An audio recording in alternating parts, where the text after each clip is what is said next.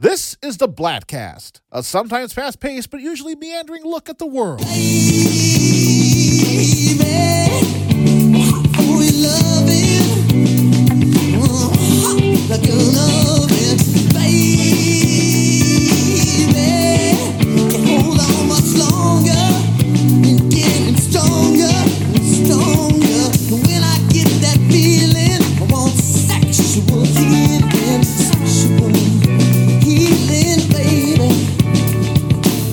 Makes me feel so fine. Helps to relieve my mind. Sexual healing, it's good for me. Sexual healing is something that's good for me. Whenever beauty drops are falling, and my emotional stability is leaving me. Honey, I know there is one thing I can do. I can get on the telephone. I can call you up, baby. 'Cause honey, I know you'll be there to relieve me. 'Cause what you're giving me will heal me. If you don't know the things you're feeling, I can't tell you, darling, it's sexual healing. So kick back, get ready for quite possibly the longest 1 hour to perhaps the shortest 2 hours and 56 minutes of your life. And now, here's Christian Blatt. Yes, welcome to the Bladtcast. As always, I am Christian Blatt. Very excited for this conversation that I'm about to have today. I'm joined by author Jeff Gomez, who has written a number of books, but the one that we're going to speak about now was called There Was No Alternative: Generation X, AIDS, and the Making of a Classic 90s Record, which if you're of a certain age, you certainly know the record we're speaking of, No Alternative. Jeff, thank you for taking the time to chat with me on the show today. Christian, thanks so much for having me. And it's one of those things that I don't even know if I mentioned this when I first wrote to you. I received it as a targeted Facebook ad, which, I assume your publisher did. And I was like, oh, this, a lot of times I get targeted for stuff. And I'm like, man, they don't even know me. And I'm like, oh yeah, this is definitely something that I'm very interested in. I was talking to Jeff before we started. I still have my CD from 1993. Now I grew up on the East Coast. We had a chain called The Wall. And because I've got a green screen, I can't show off the sticker the way I want to. But they have a lifetime music guarantee. So there was a sticker you would put on there. The chain has long since gone out of business. But fortunately, my CD, I was just listening to it this past week. I don't need it to be replaced. So it's a good thing that, it doesn't matter that they're not around anymore. But it's very interesting because a lot of times, and you talk about this in the book, a lot of times compilations are, a lot of bands on the same label, and they have, hey, do you have a B-side for us? There's some great movie soundtracks that come out, Nirvana, who we'll talk about, they put a song on the Beavis and Butthead soundtrack. You get a lot of that sort of stuff where it doesn't always make sense. But what was great about No Alternative, even realizing it in the lead up to it being released, was that it was obviously about something. It wasn't just let's put out a bunch of our favorite bands, although there was an element of that too, I suppose. Yeah, and I think one of the things that's really made it last, and you do get a little bit of that compilation-itis, if you will, with the tracks from like The Breeders and Soundgarden and Beastie Boys, where they are sort of live tracks or B-sides. But for the most part, what the producers really asked the bands to do was to think about the subject of AIDS, to think about the climate in the air, and to write specific songs for the compilation. And so you get bands like Urge Overkill, Smashing Pumpkins, Bob Mould, American Music Club, really writing things that were specific to the cause and the subject of the compilation. I think that really lends it more of an air that's really made it last over the years. Yeah, and I think that rightly so, the book kind of starts before No Alternative. It talks about the Red Hot organization who had previously done compilations, Red Hot and Blue. That was the Cole Porter one. Sure. And the interesting thing reading about that was that Cole Porter's estate, and this being the late 80s, was like, you can't talk about how he was gay. I mean, he was long passed on, or not about how long, but he had passed on. And so he had passed on a long time ago. And I think that there were probably not a lot of things to know about Cole Porter's life, but that would probably have been one of them. And yet they were like, we can't wrap that into it. But talk a little bit about, we don't need to spend too much time on that, but I think that infrastructure of Red Hot is so important to the relative ease with which once the two parties connected, this really seemed to pick up steam. Yeah, they were an activist organization with a real cause, which was to raise awareness and funds about AIDS. And, we think back to AIDS in the 90s and the 80s, just how cloaked in secrecy it was, how much people really didn't know about it up until the early 90s. And so when they went to bans for that first compilation, people did not want it, straight artists did not want to be involved because they didn't want to be perceived as gay, even some artists who actually were. So there really was a bit of a stigma, which was Red Hot's whole point, was trying to break through that stigma. And so when Paul Heck, one of the producers who approached the Red Hot organization and said, we should do something around the alternative rock community, indie rock world's, alternative rock world's Generation X, which I was firmly a part of at the time, were pretty oblivious to AIDS. I mean, we sort of knew it was lurking there, but in terms of what it meant for us as a society, as a generation, in terms of also trying to solve the problem of raising funds and awareness for it, we were pretty in the dark. And so this was really one of the first conversations that was had with Generation X about this really serious subject.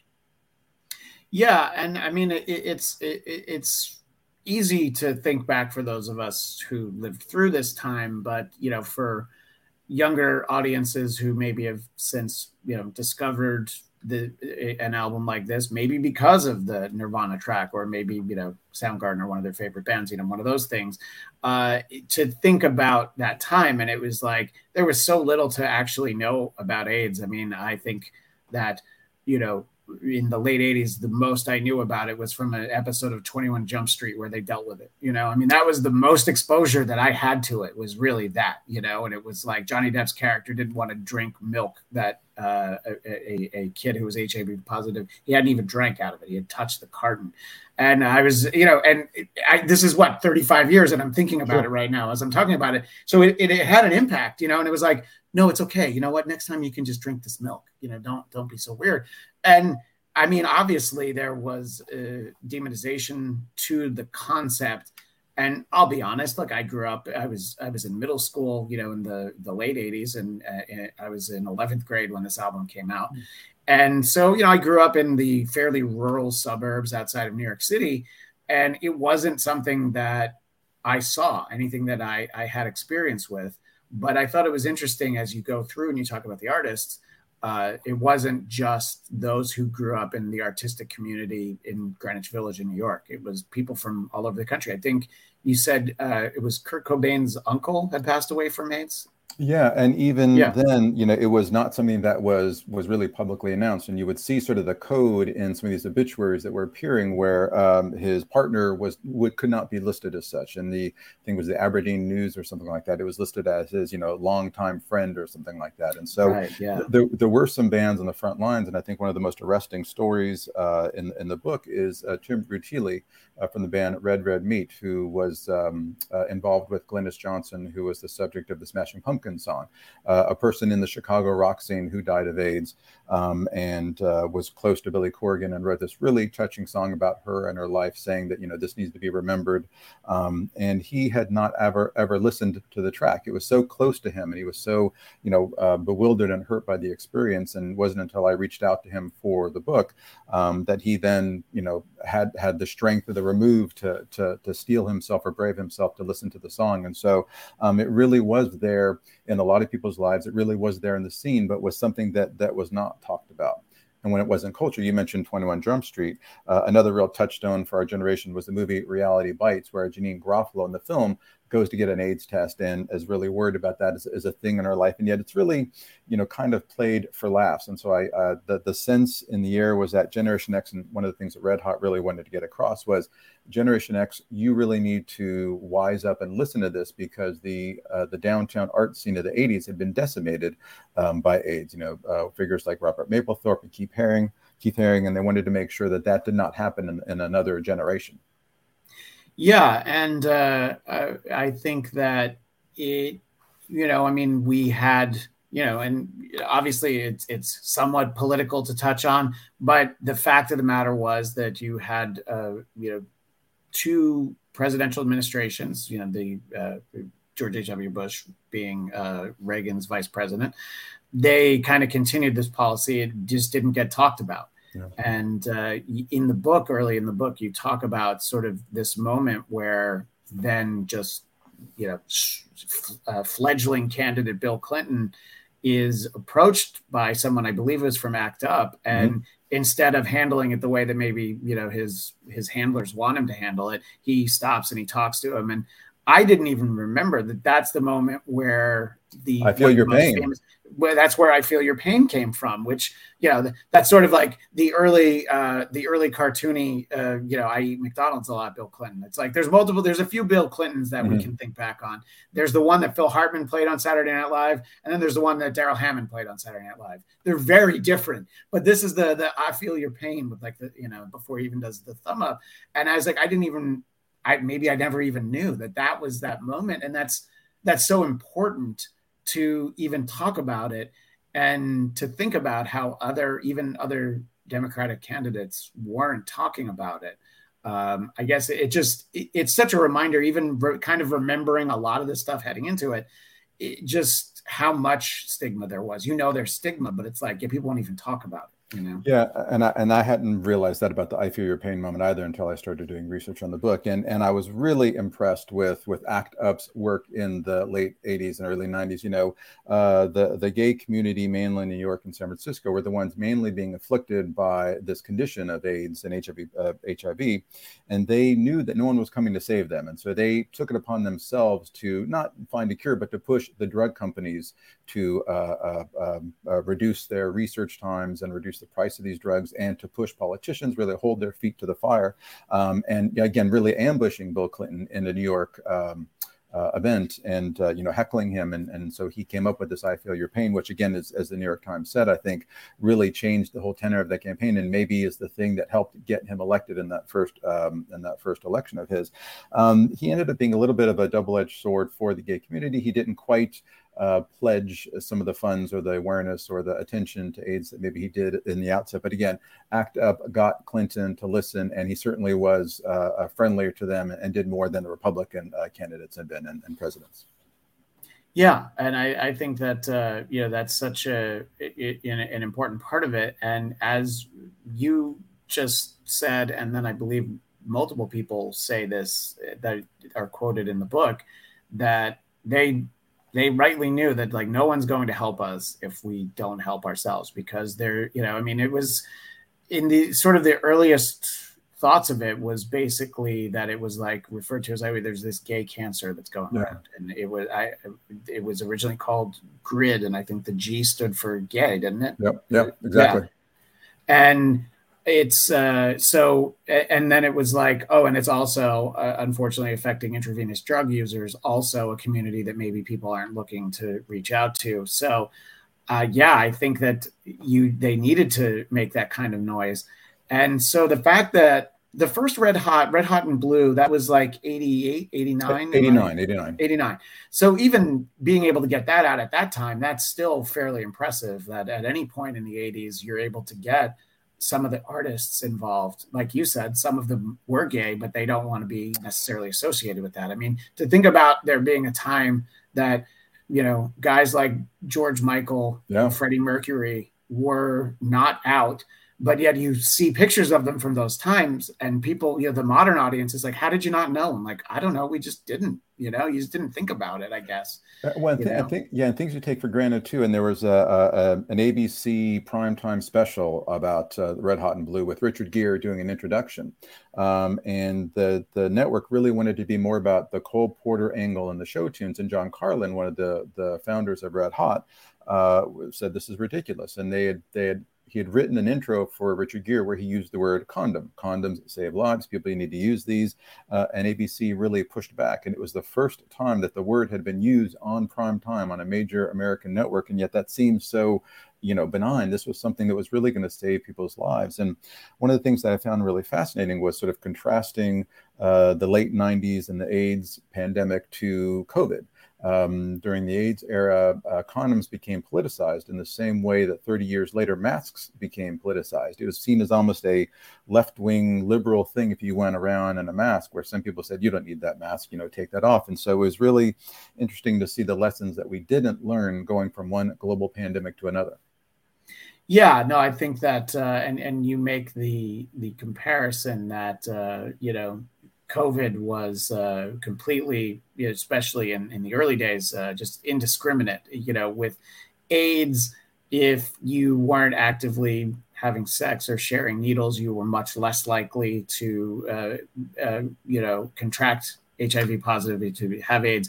But COVID, you could have, been in like a subway car with someone for, a few minutes, and, you could have been at a party, in early March of 2020. Anybody. And yeah. And I think that, and I certainly know a lot of people that their views on masks have changed as they go along. But I had a very conservative friend of mine who is he's in talk radio in Washington, D.C.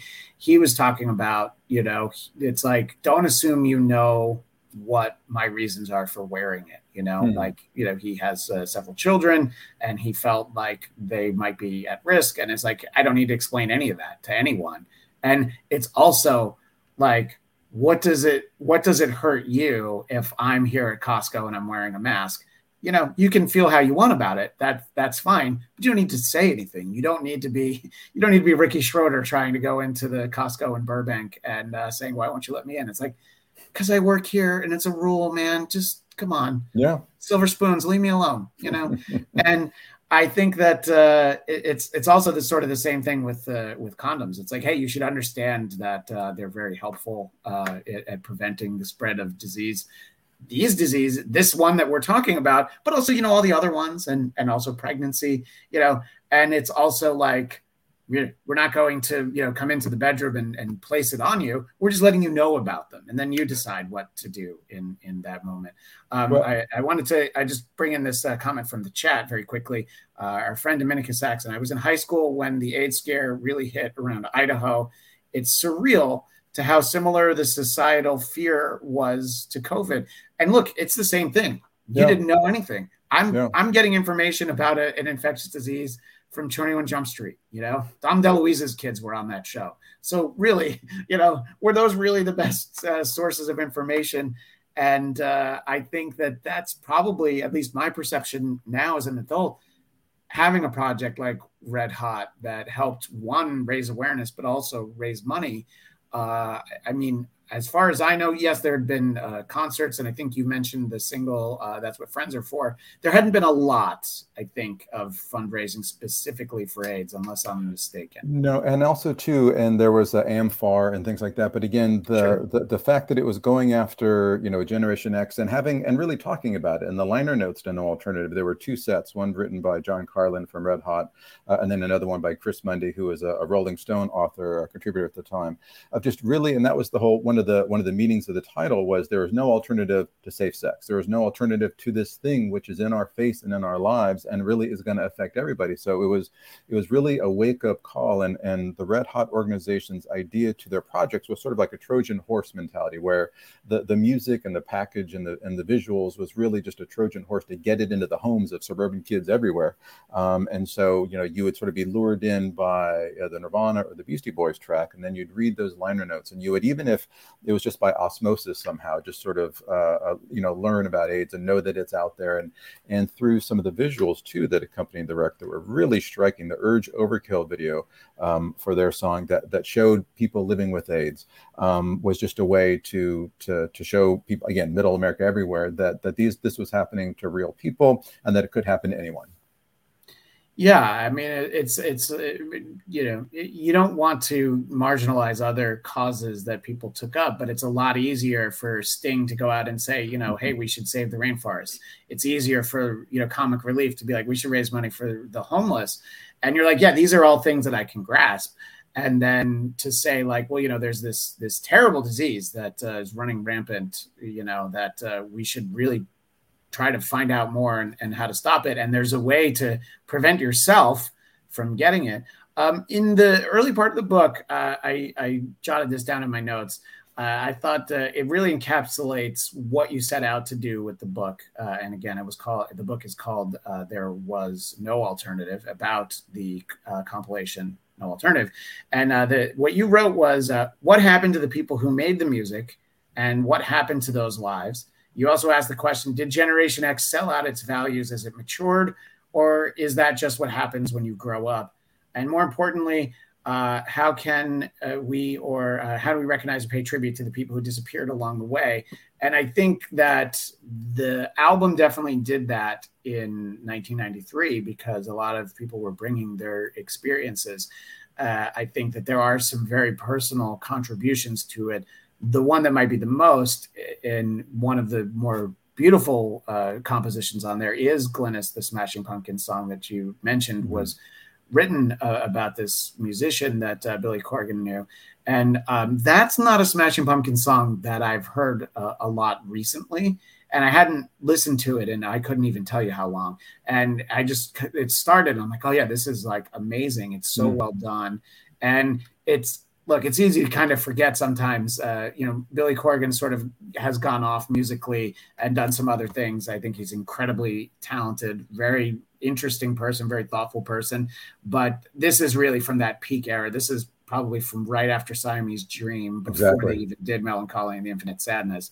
And so it's one of the standouts for me. And I hadn't thought about the song in quite some time. Yeah, it is a standout. And I think one of the things that I really spent a little bit of time on in the book, and really in those 30 years I've seen my own view change, is sort of the view of, and I talk about this in the book in terms of indie rock versus alternative rock, the concept of selling out. And even back at the time, though, Smashing Pumpkins were seen as being pretty... they were strivers. He made no bones about wanting to be the biggest band in the world. And with that third album, Melancholy, they became the biggest band in the world. And yet they're placed on the record right next to Pavement, a shambolic indie rock band who later made fun of Smashing Pumpkins. And when that compilation came out, I was firmly in the Pavement camp. I was this indie kid living in Los Angeles in a band, and thought, it was okay for Pavement to sort of, stick it into Billy Corgan's eye. And looking back, though, Smashing Pumpkins made some really amazing conceptual records that were really advanced, and I think really stand the test of time. Whereas some of that Pavement stuff was a little bit sort of flash in the pan stuff, and yet so just can't speak highly enough of what Corgan's done. It's a little hard though, because some of his personal views and behavior have made it a little hard to be on his side with some of the wrestling and all that kind of stuff. But he was just imperial in the late 80s, early 90s. That's what I was going to mention. It's like, he started a wrestling league, and look, you make money, you do what you want with it. It's just he's kind of a bizarre person, but there's no denying the talent. If people want to analyze all of the work, that's up to them. But it's interesting, and the more fun aspect of having read this book, besides listening to it, I went off on a Matthew Sweet tangent, and was just listening to that Girlfriend album, then his follow-up 100% Fun, and I remember seeing him at I think the Academy in New York in the early 90s. I'm like, oh my God, I loved this guy, and I haven't thought about him in a while. And he hasn't toured in a few years. I don't think he's put out anything new, but it's fun to kind of go through, some of the stories are less fun. And I think that the thing that I didn't remember about the track from the Goo Goo Dolls, which is a cover of the Stones' Bitch, Johnny Rosie doesn't even sing on it. Yeah. It's such a weird inclusion. It's a very cool version of that song, but it's like, for a band that hadn't made it yet, to let's not use our singer and put our best foot forward for what people can expect from us. Talk about that. It's such a strange inclusion, but it's a great version of Bitch. I'm not saying that. Yeah. It's just not what you expect, But it's also funny because when you look at the lineup now and you go, oh, Goo Goo Dolls, they kind of make sense. They had some big hits. And yet at the time, they were the ones who really had not broken through, and were really the sort of the biggest underdogs on the record. And they had a friend who was, they were in the early 20s, who he was maybe in his 40s at the time, a guy named Lance Diamond, who was a sort of local lounge singer in Buffalo, Buffalo, New York, who they would invite on stage to just do a song or two each set. And so when they got the call to do this compilation, much to their label's chagrin, I think they were in Warner Brothers at the time, they called in Lance Diamond to do this raucous cover of this Rolling Stones song. And what's really interesting, and talking to the guys now, super nice guys, by the way. I talked to the core duo. They are really the only band who throughout from 1993 through to 2023 has been together this whole time. They've been touring this whole time. They've been releasing records. I think they've got a new record. They might be on the road right now. Never broke up, never really went away and had to have that comeback the way that Urge Overkill has a new record. Smashing Pumpkins was disbanded for a long time. And so they really were sort of the little engine that could throughout this entire time. Everyone else was breaking up and going sideways, and not them. Yeah, no, they did a show after I went to an LA Angels baseball game with my family, and they played afterwards. And Wow. I'm like, I'm going to stick around and see the Goo Goo Dolls. You know what I mean? I was just like, I would love to see the Goo Goo Dolls for free after a baseball game, and obviously they get paid for that. So, it's and yeah, it was only within the last like maybe 4 years.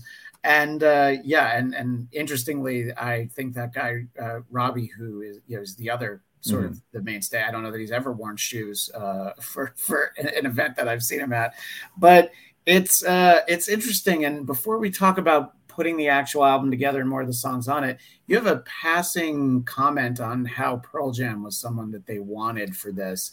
And they do stand out as sort of like, if you had Nirvana and Pearl Jam, Soundgarden, Beastie Boys, those are some of the big marquees from the year of 1993.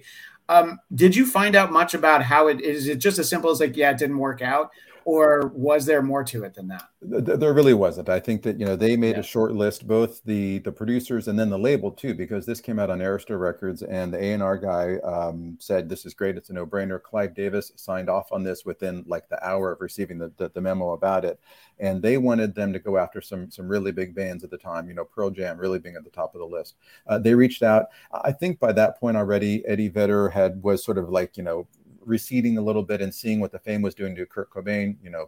Cobain would not really, die until the following year, but he had already seen what that fame had done to him. And Eddie Vedder was someone who really was trying to figure out how to live in that world where people wanted something from him every second of the day. And I think they just wanted to pull back from all those kinds of things. And so I don't think there was anything more than they just really didn't do that kind of thing.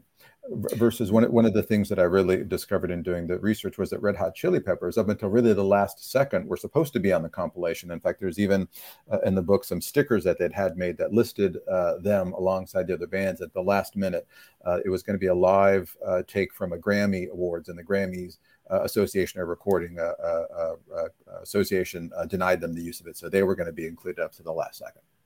Wow, how strange to think of the Academy that is responsible for the Grammy Awards making a bad decision. There you go.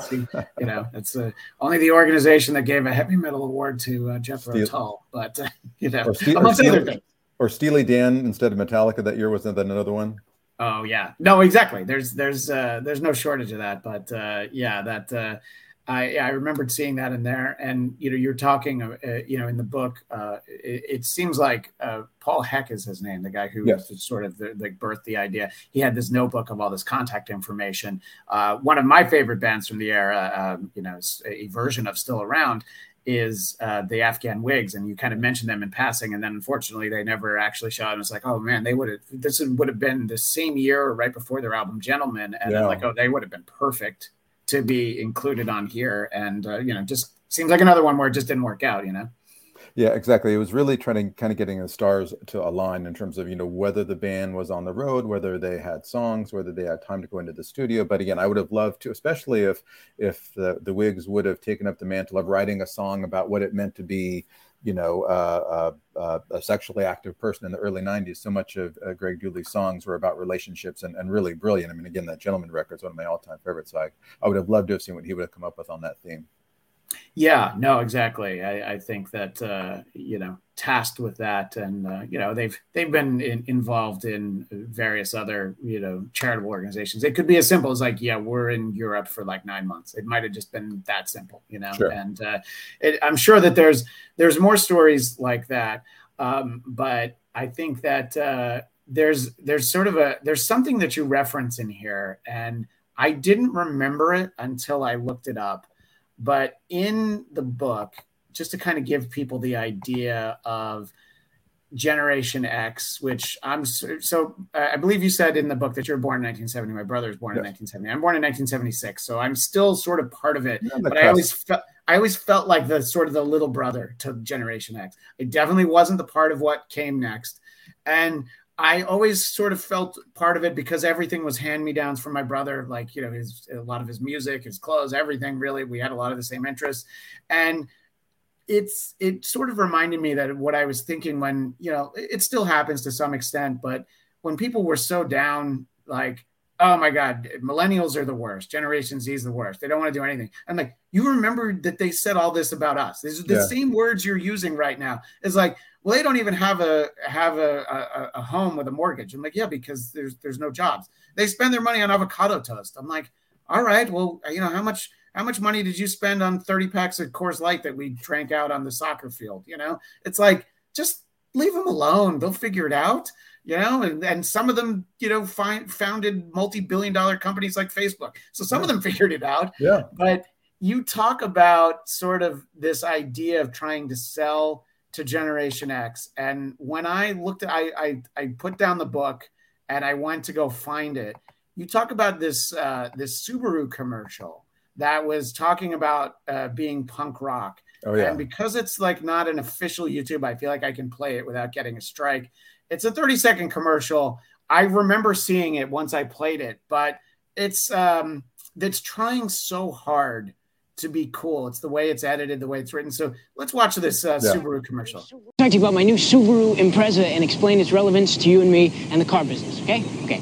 This car is like punk rock. Now, just trust me, this is relevant. Do you remember when rock and roll was really boring and corporate? Well, punk challenged all this and said, hey, excuse me, but here's what's cool about music, remember? Now, Subaru, with this Impreza, is challenging some car thinking here. This car is all about reminding you and me what's great about a car and moving forward and making cars better and less disappointing. Just like punk, except it's cars. Well, I just thought of another analogy. Yeah, and then there's I just thought of another thing, but I'm not actually going to finish it. And it's like the way it's edited, you know, there's all that.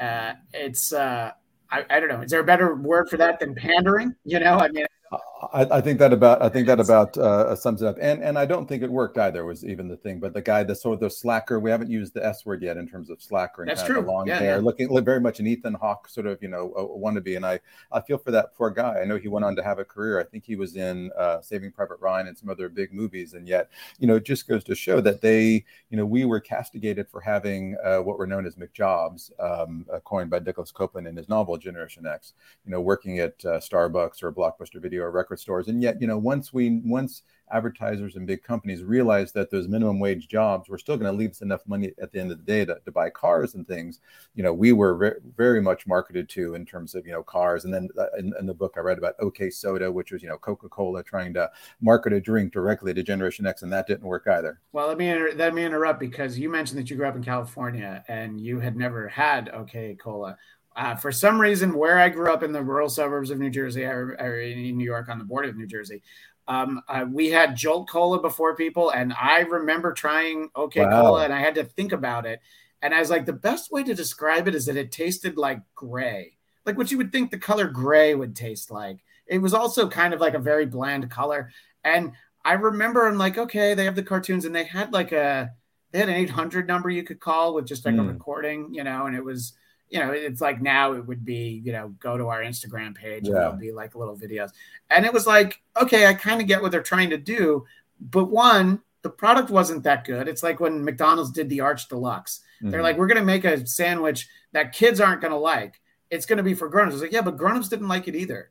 You know, it's like grown-ups are still going to probably eat a Happy Meal because maybe they want the toy. But it's such an interesting thing. And I hadn't thought about OK Cola in forever.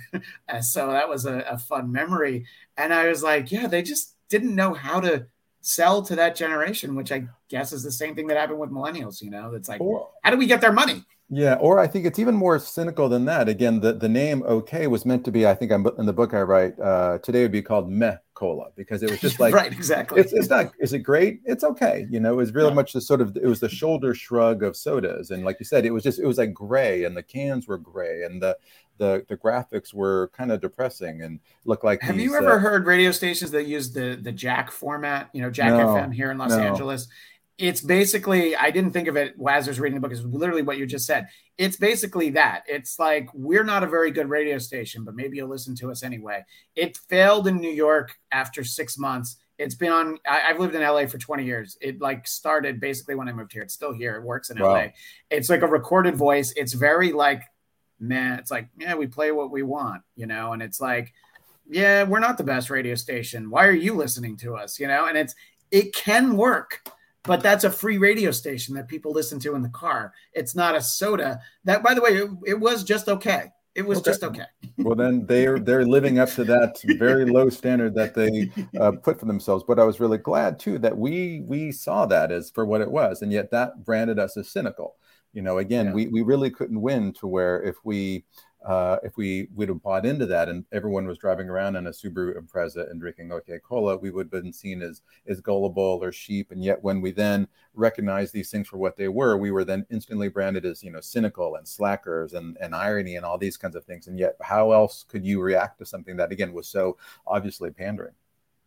Yeah, and I think that the people that you really profile in the book, Paul Heck, you mentioned Chris Mundy, and John Carlin. I think it might be a little bit older than them because he was a few years ahead of them in terms of doing Red Hot. There's some other people that we'll talk about as we go along.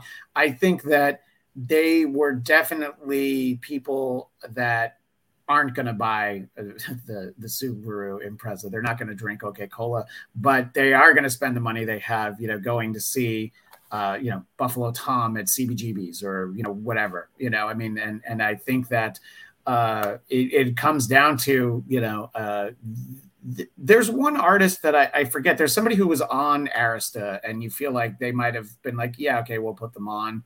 Sarah McLachlan.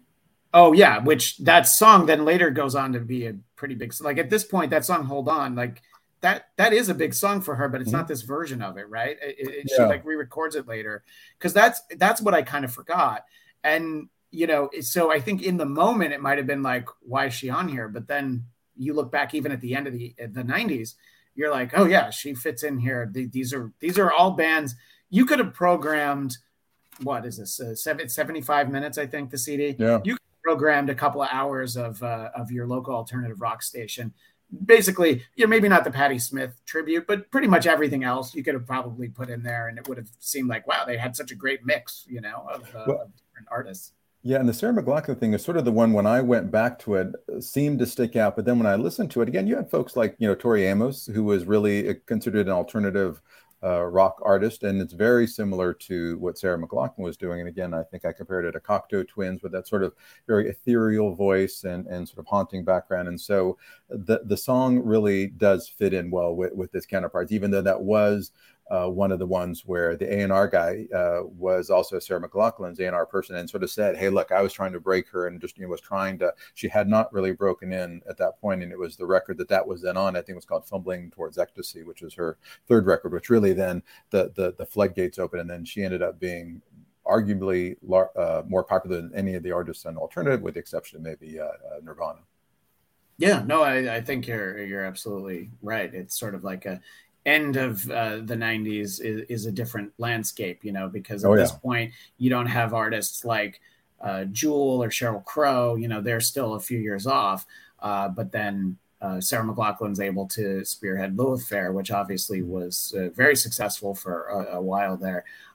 So let's talk about sort of putting the album together. So this guy, Chris Mundy, eventually, and I think there's some interesting, not even stops and starts. It seems like the wheels start turning long before he actually puts it in motion, which I think was interesting to read about. But at some point, I think that the key moment is when he gets paired up with John Carlin and who had done Red Hot. And I think that's really what really, at least at that point, it seemed like, okay, this is a record that's really going to happen, at that moment. Yeah, I think what was really interesting too is I dug into the story, not knowing a lot of this. Again, I was someone who really just had the record and liked it and wanted to, as I started to write the book, dig in and make contact with the producers and get their personal stories. Was one of the things that I really wanted to fight against in terms of the sort of what Generation X was seen as was, again, slackers, drenched in irony, just sort of sitting around coffee shops, the sort of Ethan Hawke character from Reality Bites. And yet it was really Paul Heck who had the idea to raise awareness for AIDS and doing it through alternative music. That's not something you do if you're a slacker. I said, well, why didn't you just sort of start your own record label or put this out yourself and become the next Sub Pop? Sub Pop's first record was a compilation. And he said, I wanted to do something. I saw this happening around me. He was not someone who was personally affected by AIDS. He was a straight man in New York, and so hadn't really even had a relative or a friend who had passed or been afflicted.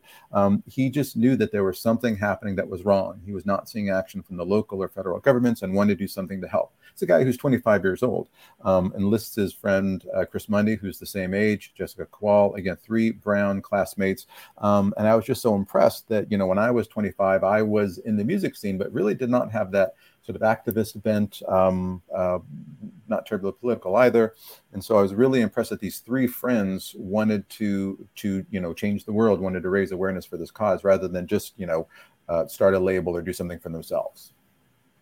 Yeah, and I think that it's you need people like the 3 of them. You need the John Carlins, or these things don't happen, mm-hmm. And as we go along, we'll kind of talk about sort of the impact this was able to have. But obviously, without the people who really push it along, and I think that the key to why No Alternative, the record, the album, it wasn't a record until Record Store Day, which I didn't realize until you put it in there. This was at that time where vinyl didn't come out. Yeah. And you talk about, somebody in there talks about, there was a quote that I took down, and I don't have it in front of me, but somebody makes the point about like, well, do you want to sit and listen to something from beginning to end and enjoy it? Or do you want to get up every 20 minutes and flip it over? And they didn't say this, but have to clean the needle. I have 2 small children in my house, so the idea of like exploring vinyl was just out of the question. For me, it's like, what sounds good with one earbud in my ear while I'm doing the dishes? So I still am a big proponent of CDs because of the fact that it's digital. I can put it, into my iPhone. I can put it in my music device. I still have a car with a CD player. I have an older car with a 5 CD changer and a cassette deck in it. So it's like I get to listen to everything. Well, I would tell you, here's my wall of CDs right over there. So I'm look at that. I'm a big fan of the format too, and what's interesting too is in '93 with the hidden track that Nirvana's song was, that was not even kind of a thing yet, and people really take that for granted now of like, oh, it's a hidden track, that everyone was really doing that, and yet that was something that the Beatles sort of initially kicked off, and yet in the '90s that became the thing to do, and Nirvana had one on their Nevermind record, and so did it again here, and yet that was something. Then throughout the rest of that decade, everyone had to have a hidden track, but by the time that No Alternative came out in '93, that still wasn't quite a thing. Yeah, no, and it was interesting as, it was still the dominant format into the early 2000s. When bands stopped putting hidden tracks on, I was like, oh, come on. I love the hidden track. And they would do things like, there would be 15 tracks on the album, and then the bonus track would be like track 99. So you'd have to like sit and really listen for a while. And, I always appreciate it. Now, a lot of times I would make a cassette of my CD so I could listen to it in the car I had at the time. So, you sort of just put it all together. But so this being a CD, though, I didn't think about this, is that there was a limit. There's only so much time, and I mean, in the late 80s, the example that I know off the top of my head is that Def Leppard's Hysteria is one of the first albums that was made with the idea of like, this is a CD, this is how much time we have, this is how many songs we're going to do. And they didn't approach it as a side 1 and a side 2, even though it came out on vinyl and cassette. They just thought of it as like, okay, we're going to put whatever it was, that might be 67 minutes.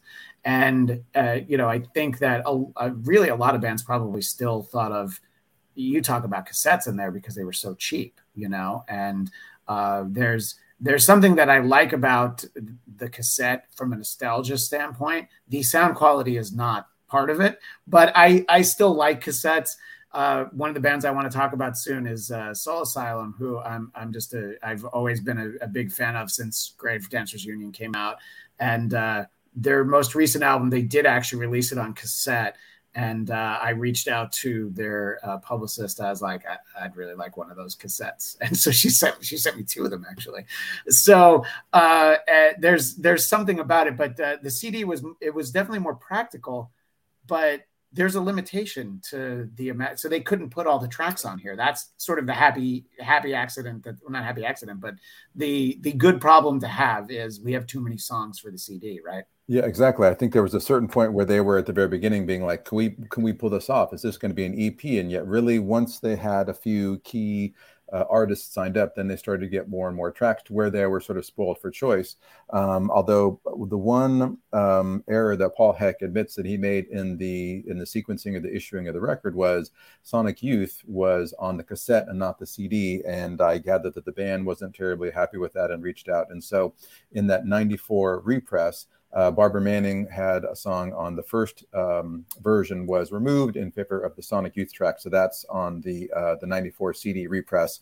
But yeah, they had too many tracks. And so some things had to be relegated to the cassette.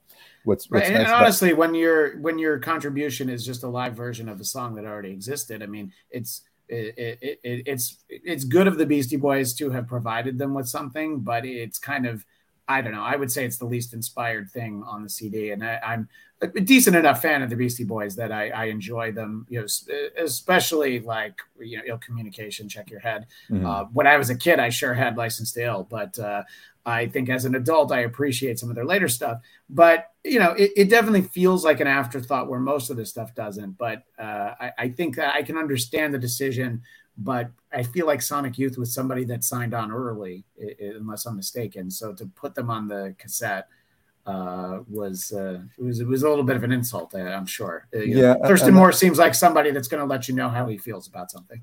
And he did. And to Paul Heck's credit, he realized that early and made the changes as soon as he could. And one of the things that's been really amazing was just how big their influence was in the 90s. Sonic Youth, I mean, they were the ones who brought Nirvana to Geffen and really were tastemakers, being into so many of these bands early and setting the scene and being an influence to a lot of bands. And so, again, really amiss to not have them be a part of it because they were really instrumental to that whole scene and what that scene later became. Yeah, they're one of those bands too that I think it's the influence is so huge, but they may never in their lifetimes, get the acknowledgement. I mean, I think a band like that isn't going to be like, oh, I can't believe we're not in the Rock and Roll Hall of Fame, which is probably good because when you look at what they put into that, I mean, I'm not disparaging Missy Elliott's contributions for the genre that she's in, but certainly not somebody that you think like, well, she has to get in the Rock and Roll Hall of Fame right away. And, not a band like Foreigner or Boston or Styx, I mean, they don't have to be anybody's favorite band, but they are rock and roll. And, Sonic Youth would be another one. It's not people's favorite band. I mean, some people, but, it might not be everybody's favorite band, but you're like, oh yeah, but look at the impact, I mean, they put Judas Priest in because of the impact that they had, and probably because Tom Morello and Dave Grohl are like, you have to put them in, Yeah, I would think I guess Sonic Youth is really sort of our generation's Velvet Underground, if you will. I mean, the rap on the Velvet Underground was they sold 10,000 records, but each of those 10,000 people went out and formed a band. I mean, you go through so many, and I've just already written my next book and doing a lot of interviews of how did you get into the scene and the sound. Sonic Youth really came out over and over again. So they were just really such an important part of the culture. Yeah, and I think that there's a lot of these bands, and the one band that I forgot about is in sort of the backstory. I remember Buffalo Tom is the one, which is the one that splits off and one half becomes Wilco. Is it Buffalo Tom? Or Uncle Tupelo. Uncle Tupelo. See, I was like, as soon as I said it, I'm like, I think I have the wrong one. So yeah, Uncle Tupelo being a band that certainly didn't really catch on. It was you would have seen a video of theirs on 120 Minutes or whatever. You would remember them before this, and then it's like so the one guy splits off to do Wilco, the other guy does Sunvolt, which I know because of a lot of the bands that I like, but. Whereas I feel like, Wilco does, multiple nights at like Madison Square Garden or Forum or something. So it's interesting when you can trace it back because, it was the Uncle Tupelo song, which is, I guess, a cover of a CCR song.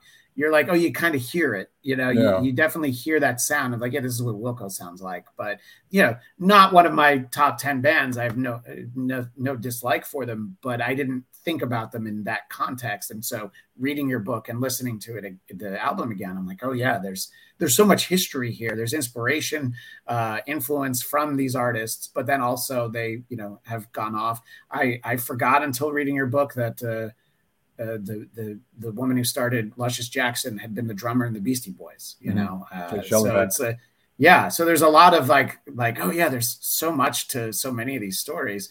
And you rightly talk about Bob Mould in here, and how he's looked at as the influence for Husker Du, which I never said that band's name correctly, even though the umlauts were there. And then it was actually an interview with the guys from Soul Asylum, also from Minneapolis, talking about it. I'm like, oh, is that how you say it? And it's like, yeah, what do you think those dots mean? Yeah.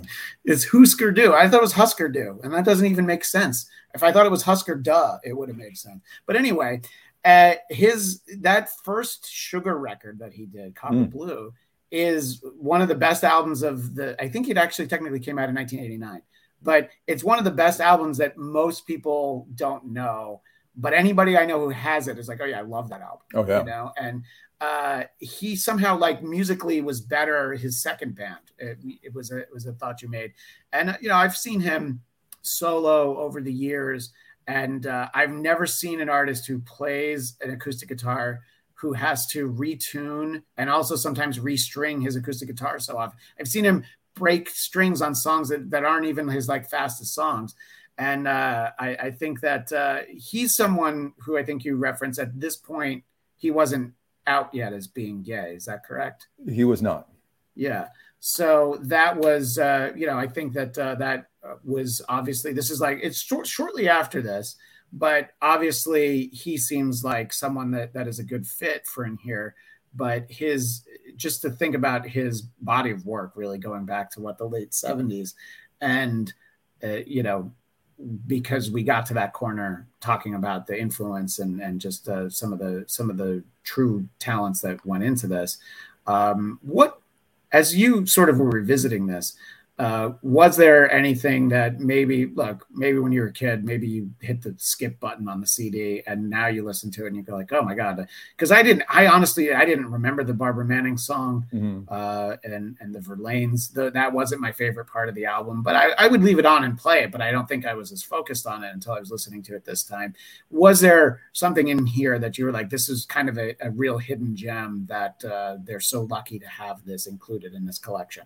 Yeah, I think so. And even a bigger revelation for me was Straight Jacket Fitz, which is another New Zealand band who was on Arista at the time. And I really didn't mind that whole New Zealand flying nun scene. And there's just so much great music that came out of New Zealand in the late 80s, early 90s, the Bats and the Clean and Verlaines and all these sort of bands. And so, and that's sort of where we live in a YouTube era or an internet era where you really can sort of just take the back of the CD now and go down these rabbit holes and listen to all of this stuff. Whereas a lot of that music never made it to the States, or if so, it was on very pricey imports. So that was sort of a world I hadn't gotten into in the 90s. And so it's been really fun to go back and dig into that again. Yeah. So I mentioned a few times, Soul Asylum have a cover of Marvin Gaye's Sexual Healing in here. Was it recorded for this? It seems like from what you wrote, it was. Yeah. To me, it just seemed like, they must have, because they do a lot of interesting covers, usually in concert. But then also, they'll have a lot of, if you go further back in their catalog, there's a lot of B-sides or just live tracks and stuff, stuff that sometimes you wouldn't expect. But they recorded that for this, if that's correct. Yeah, they did. And they were doing, as you say, they were doing a number of sort of live cover versions in their sets around the time. And they had like a week off before they were going to Europe, I think, to open up for Guns N' Roses or something. And this was during that period when that Grave Dancers Union record really blew up, and they could just do no wrong for about 6 months. I think they were Runaway Train wasn't even the first single off of that record. That record was already sort of taking off, and then that video. And yeah, that I think song, it was Somebody to Shove, Black Gold, and then Runaway Train. I believe that was the order they released it. Exactly. And again, those first two songs were good enough, and then that one just sent it into the stratosphere. And that really great video with the phone numbers and the runaways and things. And so, one of the things I really liked about doing the research into the songs in the book was, again, the rap on Generation X was, slackers, irony, and yet some of these bands were just working their asses off, and Soul Asylum was one of them. I mean, even before they started to break through, they had crisscrossed the country numerous times. They were already ascending very quickly, and yet, wanted to take some time out to record their stuff because they loved playing. They loved being on the road. They loved putting this stuff out. And so was just, couldn't believe the work ethic that some of these bands had to go in and do this stuff on short notice and to just really just play. Yeah, and in terms of their covers, I mean, I've seen them play Rhinestone Cowboy as part of an encore, and Tracks from My Tears. Just some very interesting things, and they make it sound pretty cool, and obviously Sexual Healing is it's a great song, and I had remembered a lot of the Marvin Gaye story, but you do explore that a little bit, and just what a truly tragic ending it is. But also, you make the point that record company people can be so tone deaf, even the ones who work in music, because they were like, "No, I don't think you should do that What's Going On song," right? That's crazy. That was Berry Gordy for the head of Motown. Yeah, right. That song is garbage. That is now one of the apocalyptic songs that really almost changed musical history. The Soul Asylum song, I would say, though, when I first listened to the compilation, I actually thought that was a bit flippant. It was about AIDS, and they're talking about sexual healing, and I thought it was a little bit more tongue in cheek. And yet, as I look back, I see what I think the band was trying to convey, which was that the generation are going to be sexual beings and sexually active, but you need to do so in a way that's responsible. And so that's sort of one of the things that in the last 30 years I've sort of come around to. Yeah, no, absolutely. And I think that I think you even mentioned in the beginning that a lot of people did buy this collection because they knew that the Nirvana song was on it. And it's a great Nirvana song. And I guess there's the confusion that it's listed as verse, chorus, verse in the version that has them on it. But it's sappy because they have a different song called verse, chorus, verse. Whatever it's called, it's a great song. But what I didn't know was that they had tried to record it so many times. Knowing Nirvana music fairly well, the fact that they couldn't quite get the sound they wanted with Chad Channing doesn't surprise me. Really bringing Dave Grohl in, I think really, it helped their sound in such an incredible way. But talk a little bit about that song, which again is the most famous song on this collection, despite the fact that if you have the version that I do, it's not listed on there, So. Yeah, it was sort of the world's worst secret in terms of, that the record company, the stipulation that the record company gave to the Red Hot organization to include that song was that it could not be listed on the packagings and that it couldn't be sent to radio stations as a single to play, because they were really concerned with pushing the new record, which came out just about the same time. Heart-Shaped Box as a single came out in September, and No Alternative came out in October. So they didn't want anything to compete with the new Nirvana material. And this was a song that the band had tried to get right. I think they had recorded it with every incarnation of the band, with Jack Endino, Steve Albini. And what I really like about that is it sort of goes against, again, the grain of Cobain as being just sort of, spaced out, drug addict, let's say, kind of strung out, not really caring about the work and stuff. This was something he was a perfectionist. He wanted to get this song right. They never got it to where he was fully satisfied with it. And so it never made it onto a record, but they did give it to No Alternative. One of the things that I was most surprised when I was doing research into the book was that the song that the label initially wanted to include for an alternative was a Dave Grohl song, which he later covered with Foo Fighters live.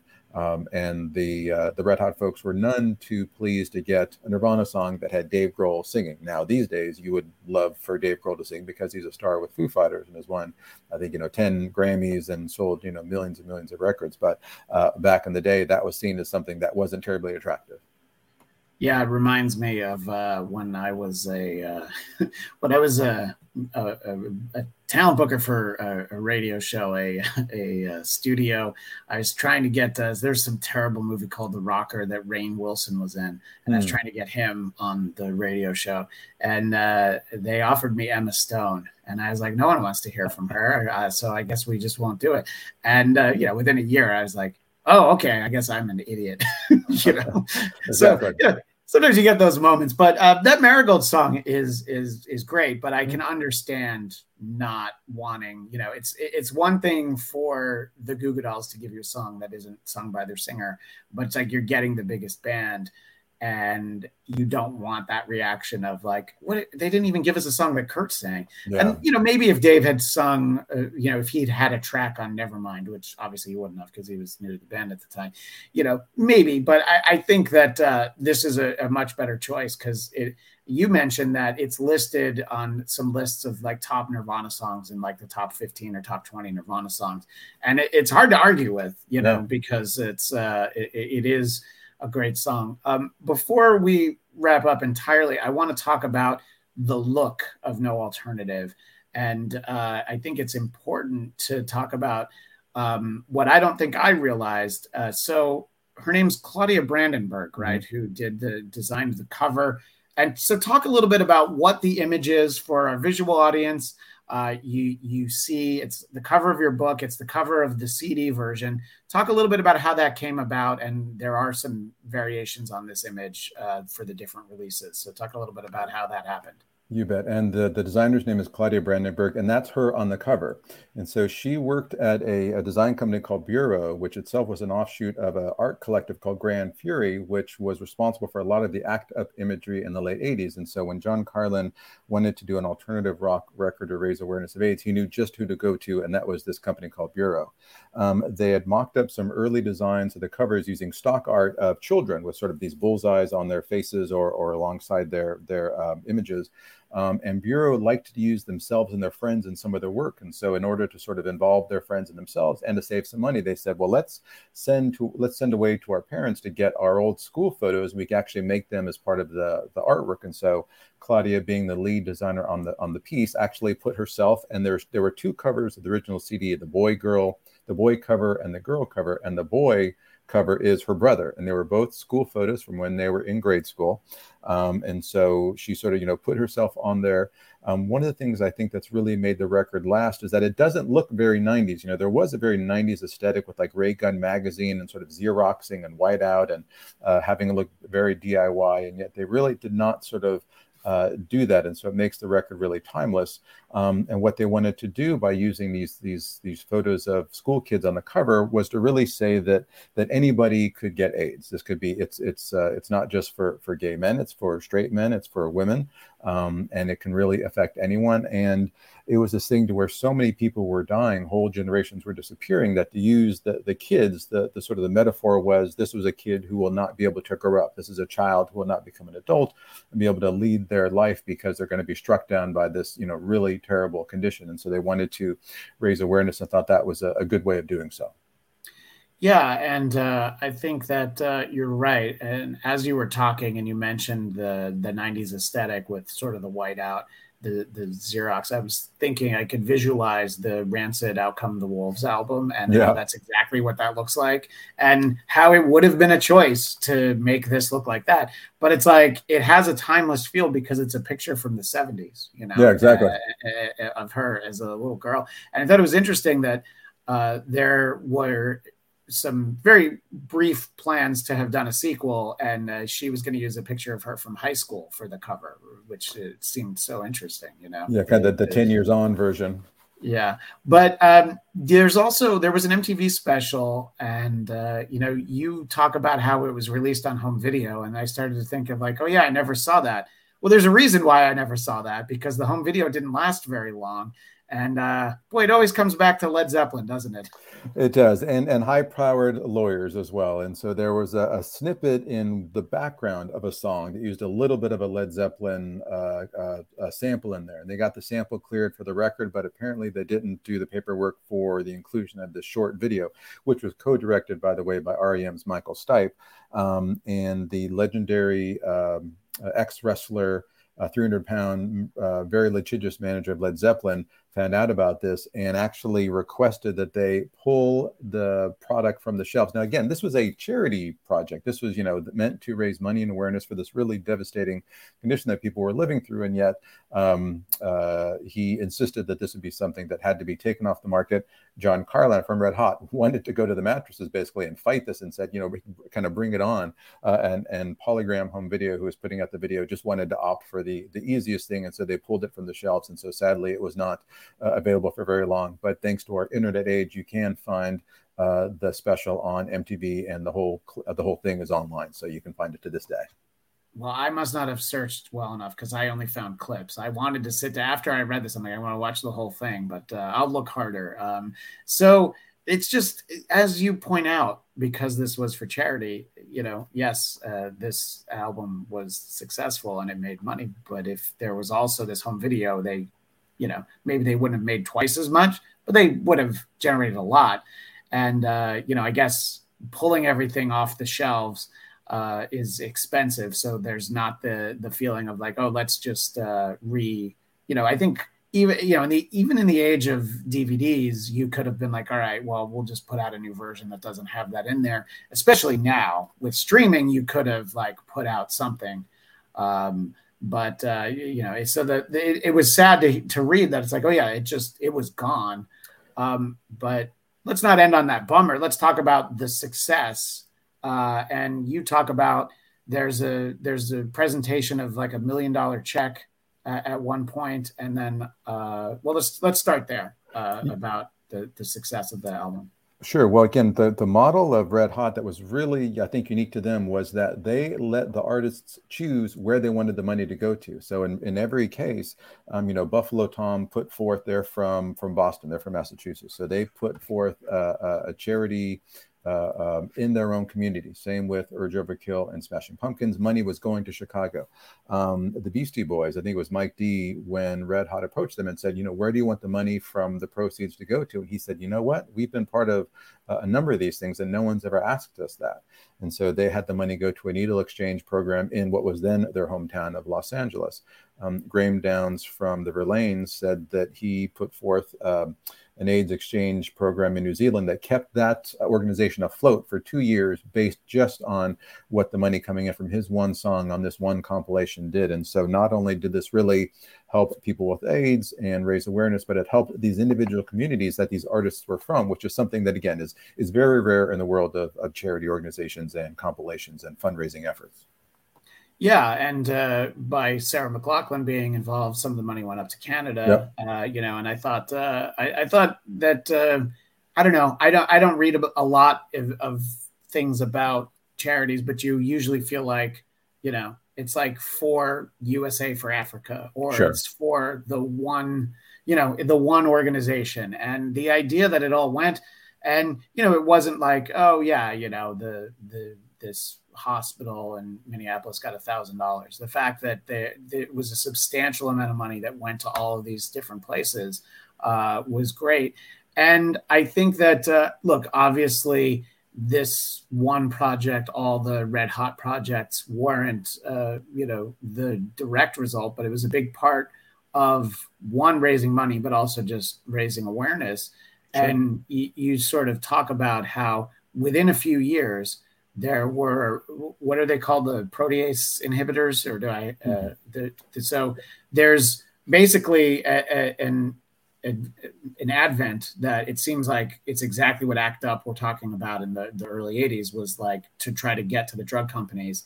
You can figure this out so that, AIDS certainly didn't go away, but it wasn't the automatic death sentence. I mean, talk a little bit about how, whether it's, fundraising that led to more research, whatever it was, within a few years, by the mid 90s, there was at least a chance that that you could live for a considerable amount of time. Very much so. And in fact, ACT UP sort of put itself out of business because they really did achieve their aims to where people then were living, and doctors even called it the Lazarus effect. And so when going into 1994, if folks had managed to hang on until then, people with AIDS, when they got these new drugs, they really were recuperating. People were living with HIV for decades and are still around, even having been diagnosed back then. But Red Hot really stuck with it. And in fact, John Carlin always says that Red Hot is the one company that wants to go out of business. And yet, right, as we've seen, our AIDS still exists in marginalized communities and countries, sort of similar to how we're seeing COVID now. COVID in first world countries like America, we've had our 2 shots and our boosters, but in many parts of the globe, it is still very much something that is killing people and infecting lots of people. And so Red Hot continues to this day. They just put out a new record, which is a tribute to Sun Ra. They have a new single, which is a cover of Nuclear War, which is, just amazing. They're still doing great work because unfortunately, these global pandemics are still out there. There's still a lot of politicization of the cures and the ways for people to protect themselves. And so, they continue to do great work 30 years on. Yeah, no, and I think that it's important, and I think that a cause like this, I remember reading that in the book, is you would love to go out of business, but it's great to still have them in business, and and I think that's why this album is probably more memorable to me as I thought back. As I saw that targeted Facebook advertising, I'm like, oh, I love that record. I think of it in a much different way than I do like Sub Pop 200, and not so much because there's some stuff on there that's, let's be honest, it's not great. Sure. But it's and that's true for a lot of collections. And listening to this in its entirety, it's funny, I had to play it on my Blu-ray player because I didn't have an indoor CD player. Oh wow. Yeah, I know, I do, but it's out in my garage office that I have, and I was just like, all right, I'll just put it in the Blu-ray. And it was like, oh, it kind of sounded great with the TV that loud, and it was great to sit down and listen to it. Jeff, I really appreciate you taking so much of your time to talk to me. You had mentioned you're working on your next book. Is it something you're able to talk about yet, or is that down the road you'll be able Sure. to? No, I think it'll be out in about a year. The 33 and a Third series, they have a new series called Genre, where each book is a short look at a musical genre. And I've written an entry on math rock, which I think will be out next year for Bloomsbury. And I saw that one of your previous books, I believe it's called Vicious. It's about this time where Lou Reed quit the music industry, and you kind of reference it in this book. And I remember thinking, I'm like, I mean, I'm not a huge Lou Reed fan. I think that he's very talented. I legitimately, I kind of like that album that he did with Metallica that everyone hates, but I was like, oh, it's really interesting. I know the hits basically, but I always found him to be a really interesting guy. He used to go on Howard Stern all the time, and it's just, but this idea that there's a point where he quit the music industry and goes and lives with his parents. And what does he do as a day job?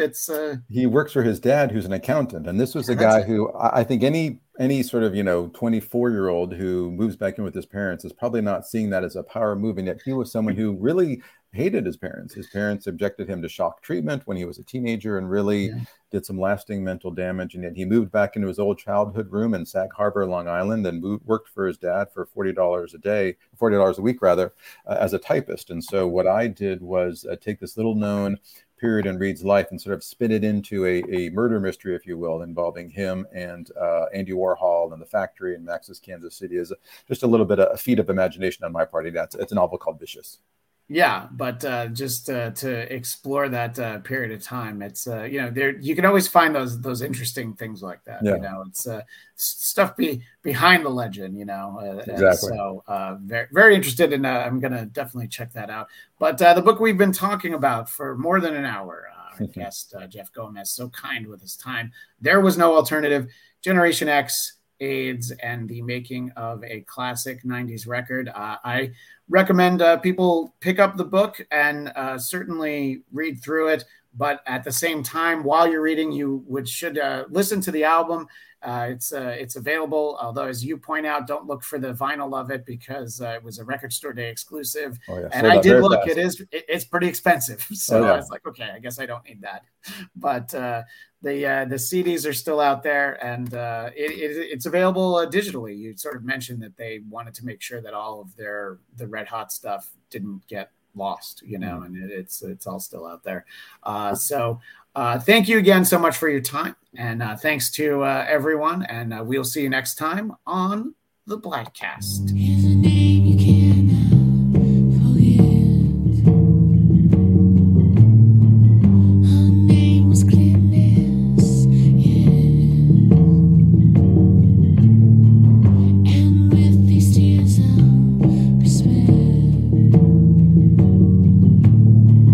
come thorns of sadness for anyone who's ever lost one who's dearest, and the love of a friend.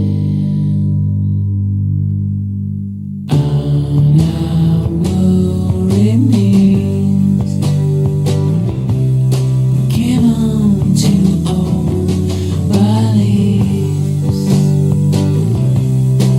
scarecrows and disease haunt us all. Bury our heads in the sand. Thank you for listening to the Bladtcast. Don't forget to subscribe to our YouTube channel, The Bladtcast. That's BLADTCAST. You can also subscribe to the audio version wherever podcasts are found. Like the Bladtcast on Facebook, follow @Bladtcast on Twitter and Instagram, and of course, the man responsible for what you just heard is on Twitter and Instagram @ChristianDMZ. I'm Farad Muhammad, and if you want me to voice your podcast intro, you can find me at Twitter and Instagram @FARDMUHAMMAD. We will see you next time on the Bladtcast. Well, this has been the Bladtcast. I am your host. You can find me at Christian DMZ. Jeff Duray, not on Twitter. The Bladtcast. Welcome to the stream. Who are you? One of the best podcasts you can ever see, the Bladtcast. Whoop-de-doo, we're watching it. We got no Wi-Fi. We can't hear a thing, but we love it. Go watch the Bladtcast with me and Carl. It was a great show. Who was the guest that got Cardiff to do the mommy drinkers thing? Oh, I don't remember. Christian Blatt. Christian Blatt. Are you ready to play? To catch an alien? Christian? That's me. Who I've never heard of before. When I was talking to Christian Blatt, Good luck with the whole thing. And, here's to another 500. Get you to 1,000, which is more than 500 last time I checked. One of Christian Blatt's favorite people in here to talk to one of his other favorite people. Hello, fellow favorite person of Christian Blatt. How are you? Hi, other fellow favorite person of Christian Blatt. Goodbye, everybody. Goodbye. We're closed. That was not my fault.